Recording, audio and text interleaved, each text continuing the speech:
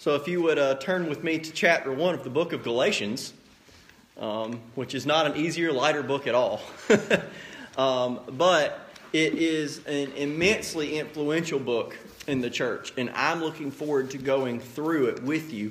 Because Galatians is good for what ails you. It's got a little bit of everything you need in it. So we're going to cover that. And we may take a break here and there throughout it because there are some other things that we could stay within the confines of Galatians and talk about some things a little bit more in depth. And we will probably do that over the course of this study. But we are going to be in Galatians for the next little bit, except for Christmas. We will take a break in December and do some Christmas sermons there. But before we start the actual text of Galatians, I want to read this to you. It's from an article in Fast Company, which is it's a business publication, if you know anything about it. Has nothing to do with the church, has nothing to do with anything really religious at all, of any religion. It's strictly business, no pun intended. But this is an excerpt from an article that I think is appropriate for what we're going to be talking about today. Ask a group of college graduates their plans after graduation, and chances are none are going to say, I want to work for a household goods company. Yet, seventh generation, a household goods company, is a top employer of millennials. They manufacture seemingly unexciting products: dish soap, fabric softener, toilet paper. But the company's products are authentically imbued with a higher purpose to inspire a consumer revolution that nurtures the health of the next 7 generations. A purpose mobilizes people in a way that pursuing profits alone never will. A company's purpose cannot simply be a pretty set of words. As the adage goes, actions speak louder than words. Seventh generation walks the talk of its purpose, and its employees and customers notice. The company encourages consumers to line dry clothes instead of machine drying, at the risk of cannibalizing its dryer sheet product. They're using their business to start a movement that will change an industry. This authenticity, potentially at the expense of their bottom line, inspires loyalty that no lip service will create. As a company, it's important to think about why you're in the business you're in. What drives you? If your business succeeds, what would your ideal world look like? When a company demonstrates its authentic purpose, consumers feel a connection to the products and company. They will choose the authentically purposeful company's products, even if it's not the cheapest offering. Now, Stapleton Baptist, we are not a company. You are not consumers. And we are not selling a product. But between you and me, there's some wisdom in that article, isn't there? There's a little bit of truth in there that folks can tell when you really believe what you're doing. They can tell. Here's my question as we're digging into Galatians. We're going to start, and this is Paul's question throughout. What are you here for? What is Stapleton Baptist here for? Why do we exist? And if we can answer that question, we ought to have a pretty good way of evaluating ourselves and what we're doing. If we don't know why we're here, we don't know whether or not we're doing it. Have you ever stopped to think about that? If we as a church don't know why we're here, how do we know if we're succeeding? How do we know if we're doing what God called us to do? Our church has a purpose. The church in Galatia had forgotten that purpose. They forgot what made them. They forgot what they were there for. And it caused Paul no shortage of just... I'm pretty sure the church in Galatia is probably, between them and the church in Corinth, they probably created a few gray hairs on Paul's head. So that's the reason that I titled this sermon, A Church Without the Gospel. That ought to be a scary prospect for any of you. A church without the gospel. Can they exist? Well, it depends on what you mean. If you want to talk about a building full of people that meets one day a week, absolutely, there are plenty of those that exist without the gospel. But if you want to talk about a real biblical church changing the hearts and lives of men, women, and children and seeing souls saved and brought into relationship with God through the Lord Jesus Christ, there is no such thing as a church without the gospel. So what I want us to do today is I want us to dig in, look at ourselves, to look at our church family and say, are we a church of the gospel? So, Galatians chapter 1, verse 1. If you would stand with me out of the respect for the reading of God's Word, we're going to go just through the first 5 verses. Galatians chapter 1, verses 1 through 5. Paul, an apostle, not from men nor through man, but through Jesus Christ and God the Father who raised him from the dead, and all the brethren who are with me, to the churches of Galatia. Grace to you and peace from God the Father and our Lord Jesus Christ, who gave himself for our sins, that he might deliver us from this present evil age, according to the will of our God and Father, to whom be glory forever and ever. Amen. Father, thank you for the gospel. Thank you for the opportunity to be here today and hear it. In Jesus' name, amen. You can be seated. A church without the gospel, is it possible? I hope not here. I want to start by talking a little bit at the beginning about what it means that Paul was an apostle, and then we're going to break down 3 things that Jesus did as part of the gospel. 3 actions that Jesus took, 3 actions that Jesus takes that are part of the gospel. But before we do this, we got to talk about what Paul says here at the beginning. Chapter 1, verse 1, Paul says he's an apostle. What in the world is an apostle? This is one of those words that we throw around church all the time, and we never define it. Any of y'all ever been driving down the road? I know that I've done this. You go into Augusta, or maybe even somewhere in I don't know, Rennes, and you see someone who says they're an apostle. You ever seen this?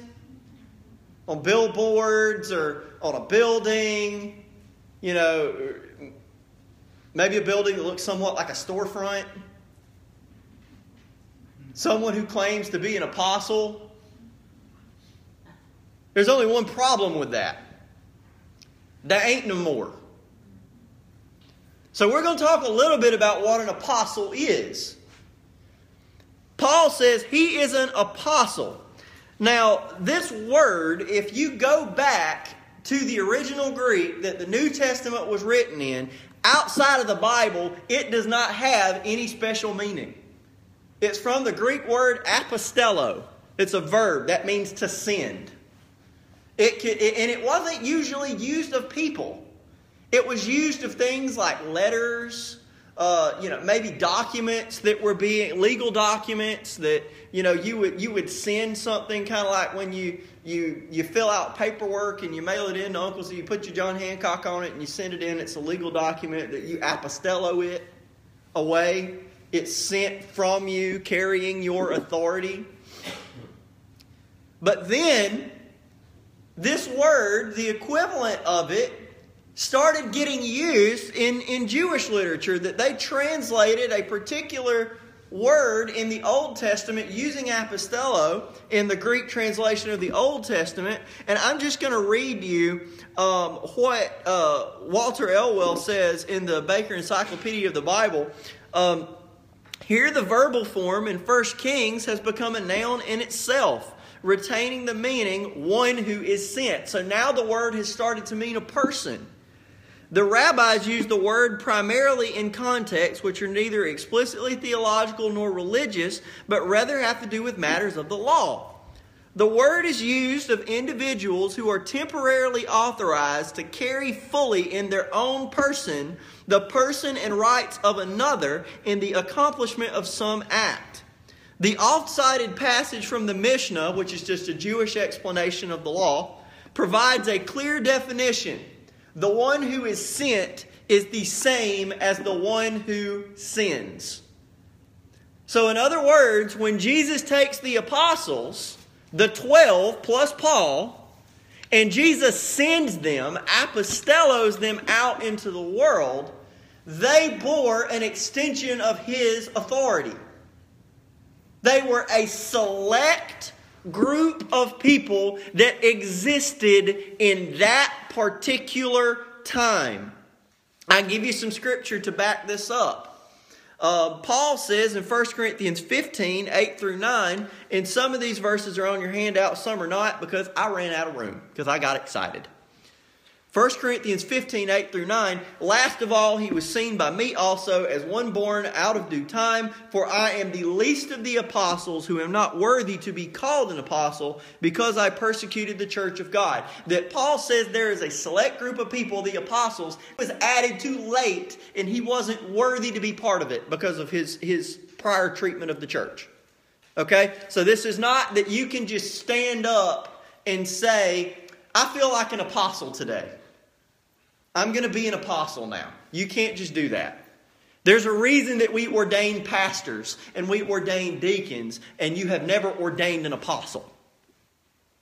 One person ordains an apostle, the Lord Jesus Christ. And if he ain't done it, it wasn't done. Okay? Second, Galatians 2, 7 through 8. I know we're going to get there, but this is important.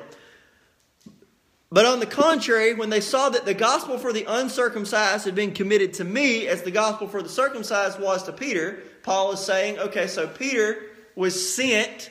Jesus specifically sent him to the Jews. Jesus specifically sent Paul to the Gentiles. For he who worked effectively in Peter for apostleship to the circumcised, for sending to the circumcised, also worked effectively in me toward the Gentiles.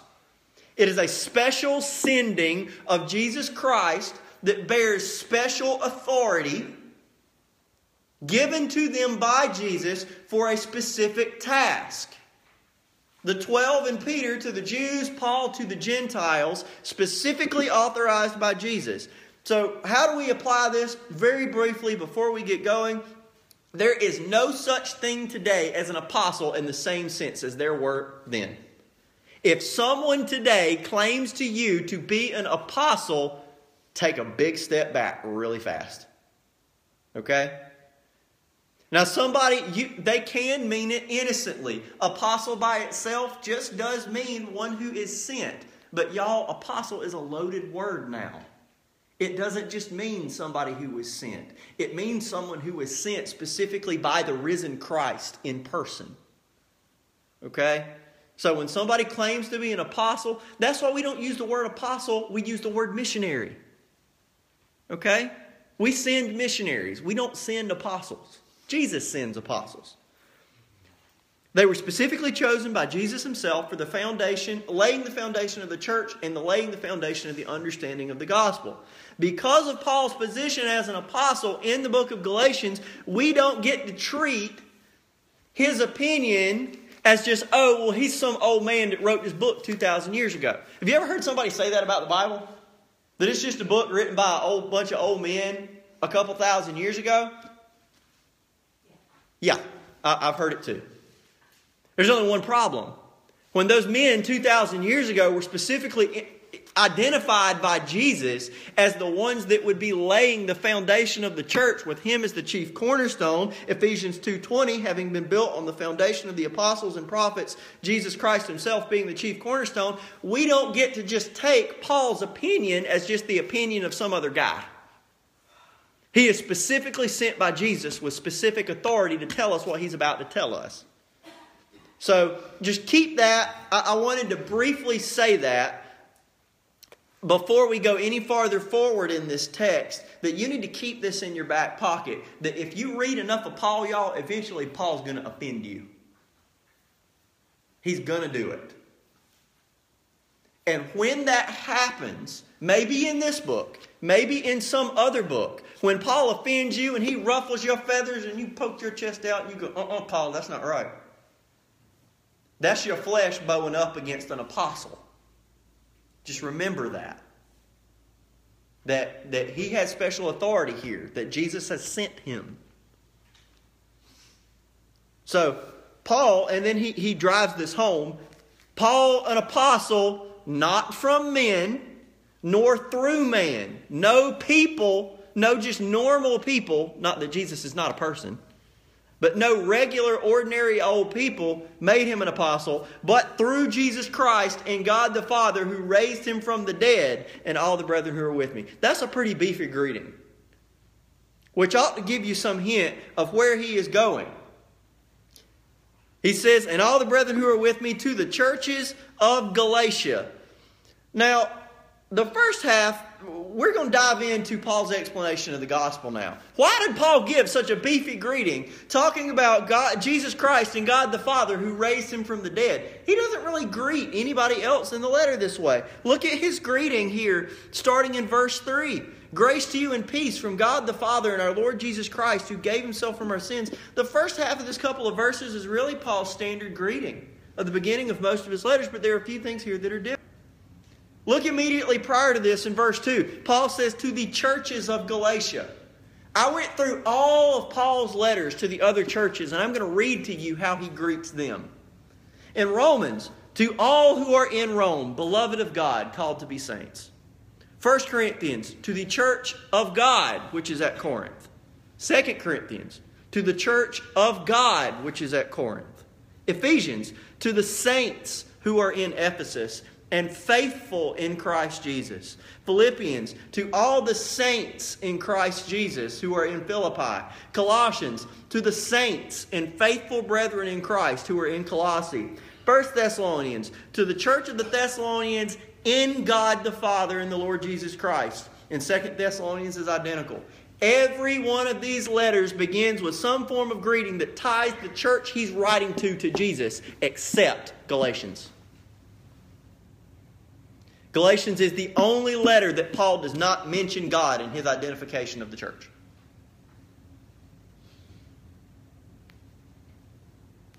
Let that sink into you.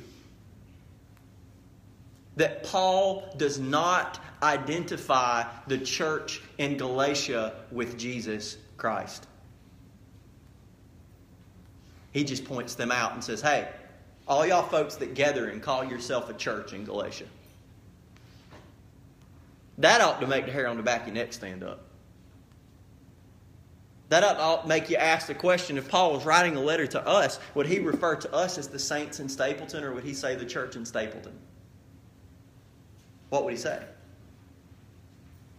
It all has to do with the issue in this main book, or the main issue in this book. What's the problem? Here's the problem, and this is not in our sermon today, but it's the center point of the book, so I have to mention it. Verse 6, I marvel that you are turning away so soon from Him who called you in the grace of Christ to a different gospel. This is the problem with the book, that the church in Galatia exists as a bunch of people who go through the motions, but they have totally and completely forgot the gospel that called them to God in the first place. They don't know why they're there anymore. They might have started out well, but then they got caught up in other stuff. They have totally and completely forgot the gospel, and they've started adding to it. They started taking away from it. They've started modifying it. They've started forgetting it. That they have turned away from the gospel that called them to God in the first place, so much so that Paul doesn't even refer to Jesus in his mention of their church.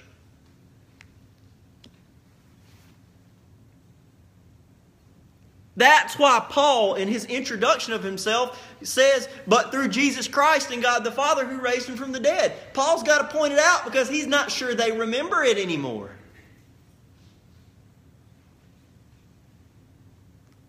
Look at verse 3.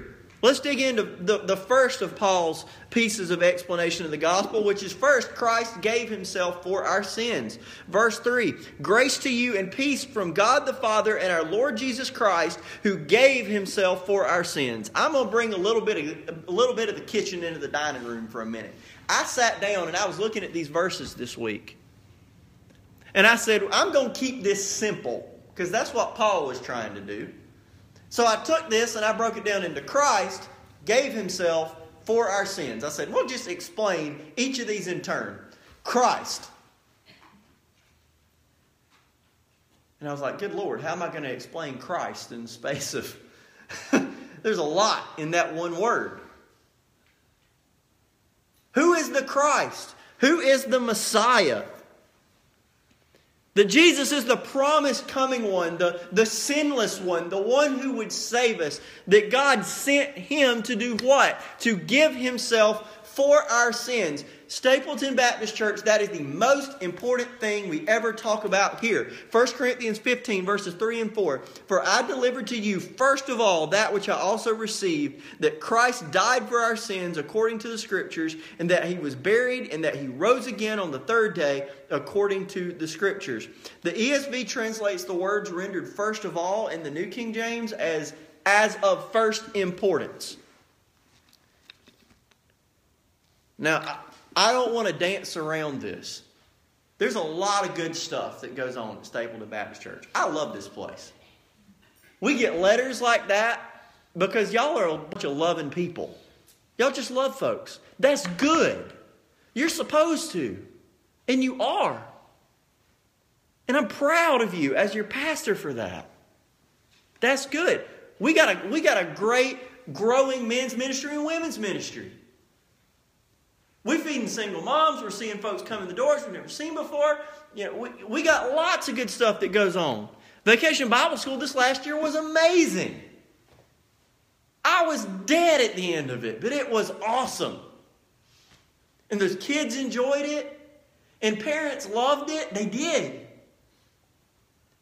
But do you know that if we get caught up in the production of Vacation Bible School, or even the feeding of the hungry, or building relationships with people, if we do all of these good things, spoiler alert, come back tonight. We're going to talk about when good things take the place of the main things.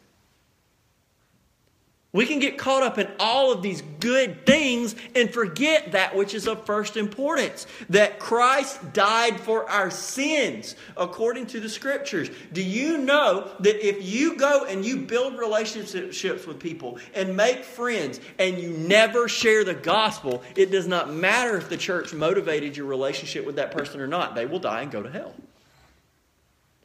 It does not matter if you feed their body if they never hear the gospel for the salvation of their soul. They will die and go to hell. It does not matter. Let's speak to you personally rather than folks that are outside that we're talking about evangelistically. It does not matter if you give every Sunday, if you're here every Sunday morning, if you're here every Sunday night, if you're here every Wednesday night. If we are not focusing on the gospel, the first importance, that Christ died for our sins according to the Scriptures, that He was buried and rose again on the third day according to the Scriptures, if we get away from that, we no longer qualify as a church. We may as well be the Lions Club or Rotary. I mean, what's the difference between us and a civic organization?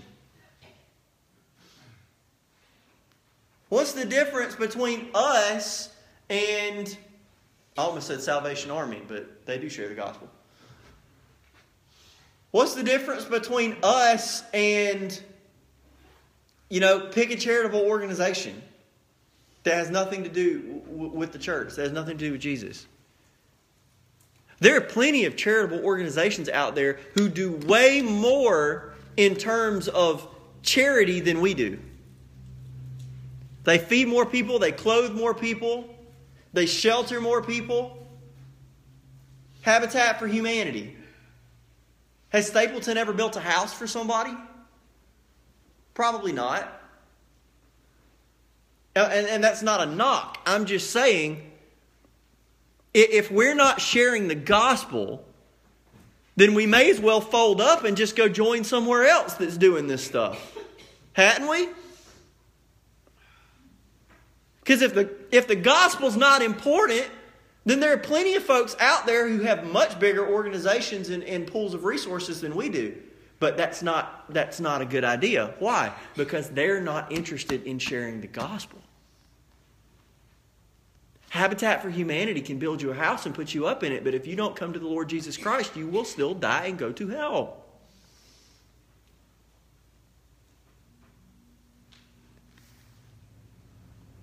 Why is this important? Romans 6:23, the wages of sin is death, but the gift of God is eternal life in Christ Jesus our Lord. Christ giving himself for us according to the Scriptures, that is the foundation of the church. That has always been what we are about, and we cannot allow ourselves to get away from it. One of my favorite early church fathers, St. Athanasius, listen, this was the better part of 2,000 years ago.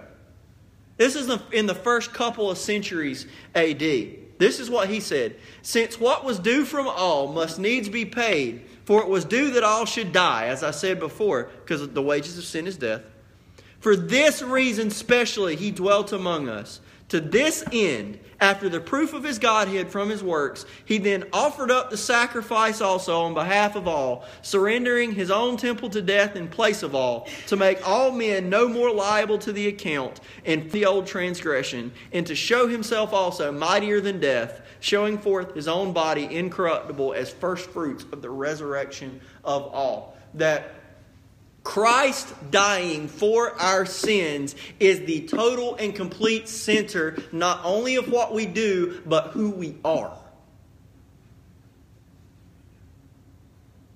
Your identity, and we need to hear this, especially in 2017. Your identity is not primarily American.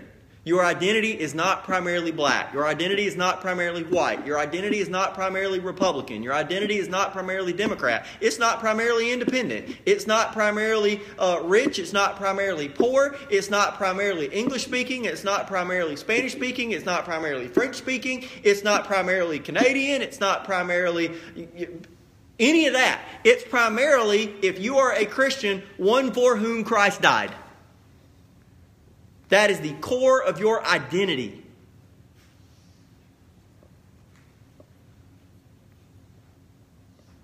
We cannot do enough to pay off that sin debt. The wages of sin is death. At the beginning of life, you clock in on your card and you work sin for 75, 80, 85, 90 years. And at the end of your life, you punch out.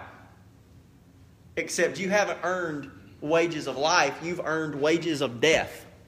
The same way you would turn in your time card at the end of the day to get a paycheck, the Bible says the wages of sin is death. That all that sin that you worked, that you got on your time card, when you turn it in, you get paid out in death. That's your wages. That's a bad position to be in if there's not somebody to pay that debt for you. But Jesus did. And you can't do enough to make it where you don't need Jesus. Well, me and God got it worked out.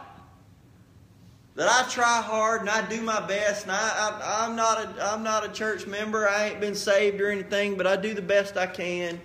I give a little bit here and there. No, sir. No, ma'am. That's not the way it works. You can't do enough. Christ died for your sins. And if He doesn't die for them, if you don't accept His sacrifice, then you will die for them. Romans 4, 3 through 5. What does the Scripture say? Abraham believed God and it was accounted to him for righteousness. To him who works, the wages are not counted as grace but as debt. But to him who does not work but believes on Him who justifies the ungodly, his faith is accounted for righteousness. If you do not grab hold to the truth that Paul says right here, that Christ gave Himself for our sins, if you don't grab a hold of that truth, that specific truth, and you do not place your faith in the Lord Jesus Christ, you are by no measurable standard a Christian, and you are in danger of dying and facing the wrath of God alone. The center point of our church is for me to stand up here and say, come to Jesus. Pastor, I can't afford it. No, you can't. He paid it for you. We don't want your money for you to be saved. I'm not going to ask you for your financial statements if you want to come up here. I'm not going to do that. Well, Pastor, I don't know enough. Which of us do? All you got to know is that of first importance, that Christ died for your sins, was buried, and rose from the grave 3 days later. That's what you need to know. You can learn. You got the rest of your life to learn. But you need to know that as of first importance. My job is not to tell you how to have financial prosperity. It is not my job to tell you 5 steps to a better marriage. It is not my job to tell you how to do better. It is not my job to provide fun activities for your children, though I am not opposed to them en route to doing what we're actually here to do, which is to teach you that Christ died for your sins. And any church that has diverged from that has diverged from actually being a church.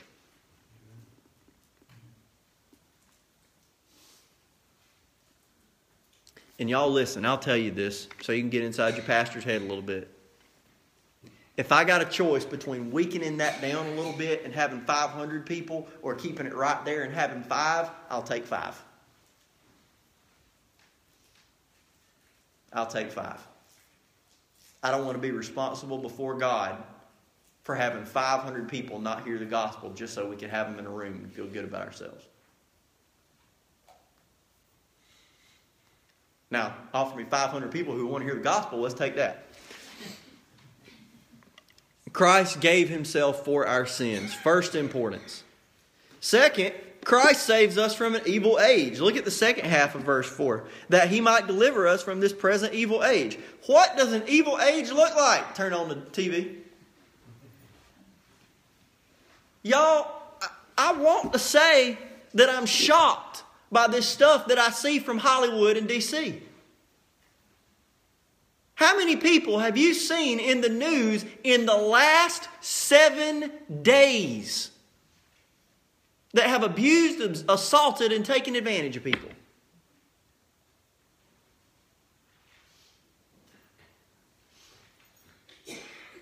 But now, I don't purport to know all the details of any of this. But y'all, both of those groups, Hollywood and D.C., purport to be our moral compass in this country, do they not?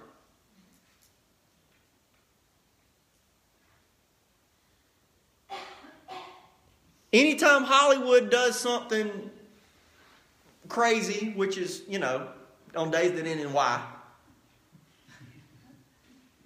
D.C.'s got something to say about it. One particular part of D.C. does, they're just morally bankrupt, and of course they're supporting, liberal social agenda and blah, blah, blah, blah, blah, blah, blah, blah, blah. And then Hollywood turns around and says, well, look at these guys in D.C. They're doing all the same stuff we are, blah, blah, blah, blah, blah. And then the columns come down, and it turns out everybody's doing the same things.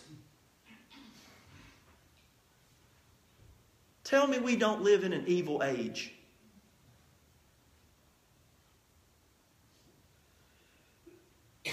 We've had presidents in both parties accused of adultery. Both. Senators, representatives in both. See, I can say both, so I'm not being political.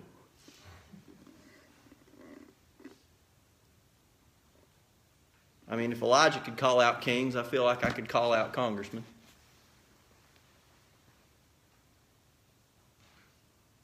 We got entire magazines and TV shows celebrating the lives of these people in Hollywood that you find out live in a systemic, abusive cycle. And they claim to be our nation's moral compass. And you know what the scary thing is?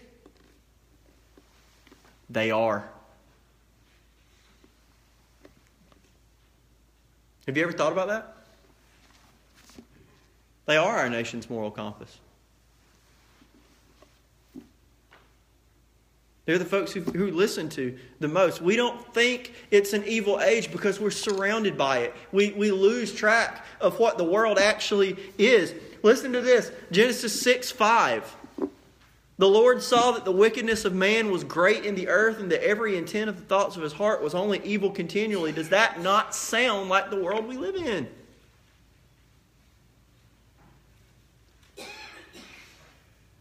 This story ends with God sending the great flood in the book of Genesis and killing everyone except for Noah and his family. God cannot and will not tolerate sin, and do not confuse God's patience with God's not caring about it. 2 Peter 3, 8 through 9, but beloved, do not forget this one thing, that with the Lord a day is 1,000 years, and 1,000 years is as one day. The Lord is not slack concerning His promises, some count slackness, but is long-suffering toward us, not willing that any should perish, and all should come to repentance. Think back to the flood. Think up to what Peter said. That it wasn't immediate as soon as sin occurred that God flooded and wiped everybody out. God was patient. Nobody repented. Nobody even realized they needed to repent. Because the sin was so ubiquitous. It was so just surrounding them. It was part of their life. It was part of their parents' lives and their kids' lives and their grandkids' lives, that everyone was involved in the same stuff, so nobody noticed anything was wrong. And then God is so grieved by their wickedness that Genesis said He was sorry He had made them.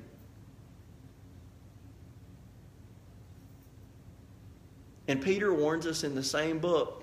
I did not put it on here. People do the same thing now that they did in the flood. God doesn't care. Look, if God cared, He'd have done something about it. Let me warn y'all of something. God judged the world once. He will judge it again. Just because He hasn't done it yet doesn't mean He is not going to. And the reason He has not done it yet is because He is being patient with you. He is being long-suffering with you. That Christ has died for your sins and He loves you. And God does not take pleasure in the death of the wicked. He does not want you to have to suffer that. But if you choose to have your sin instead of have Him, He will let you have your sin and everything that goes along with it, which is death. He's provided for you a way out. Christ died for your sins. Come to Christ and be delivered from this evil age. That's why Jesus came, to take you out of the age that will receive the judgment. You don't have to be part of it. Well, I just can't believe that God's so mean. He would destroy an entire world. He's not going to destroy the entire world. He's going to destroy everybody who didn't say, I think I would rather reject God and be destroyed. He's given you an out. He's given you freedom from that. Take it. He came to deliver you from this evil age. And I thought about this week as well. Do you know that coming to Christ is actually a way for you to rebel? This is so funny to me. Our nation is a nation of rebellion. Ask Great Britain, circa 1776. They know. It's built into our national identity. You're not going to tell me what I can and can't do. Oh, say, can you say? And we waved that flag and we told Britain, you can take your taxes right on back across the pond.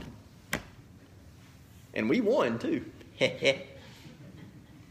We will throw your tea over the side of a boat, and we will march Washington right across that river with his wooden teeth and everything, and we will send you and your red coats right back to Britain. We're a nation of rebellion. That's what we were born out of. And everybody seems to have this just desire. I'm going to do me. I'm going to do what I want. And somehow, being a Christian, obeying God, coming to Christ, that has been casted as conformity. Well, you're just buying into, you're that same old thing. I'm a rebel. I'm not going to listen to that. I'm going to do what I want. But my question is, who are really the rebels? I think it's us. It's the majority, it's the mainstream saying, well, you're just duped by that religion thing. I'm going to be my own person. I'm going to walk according to my own will, according to the lust of my flesh and my eyes and the pride of life. That's really interesting. That's exactly what Scripture says. The majority of people, the mainstream, will do. that walk the broad road that leads to destruction rather than the narrow road that leads to life and few who find it. Be a rebel. Do not be conformed to this world, Romans 12:2, but be transformed by the renewing of your mind that you may prove what is good and acceptable and perfect will of God. Come to Jesus. That's the only rebellion left. Well, I'm going to shack up with my boyfriend or my girlfriend because nobody's going to tell me what to do. Conformity. I'm going to lie on my taxes. Conformity. I'm going to take what I want. Conformity. I'm going to be an atheist because it's trendy. Conformity. You're really going to listen to that 2,000-year-old book about some virgin-born guy who came back from the dead? I am. Rebel. Absolutely. Be delivered from this evil age. Come apart from the mainstream. Come to Jesus. Come to the narrow road. And then finally, Christ fulfills His Father's will, the salvation of believers. It says that Jesus did all this, the end of verse 4 into verse 5, according to the will of our God and Father, to whom be glory forever and ever. Amen. The apostles were caught off guard by Jesus' crucifixion. They didn't know. They thought that He was going to set up the kingdom right then, that Israel was going to come back to power, the boot of Rome would be taken off their throat. They were not prepared for His death. But He was. That was the plan the whole time. Jesus came intending to die. He came in obedience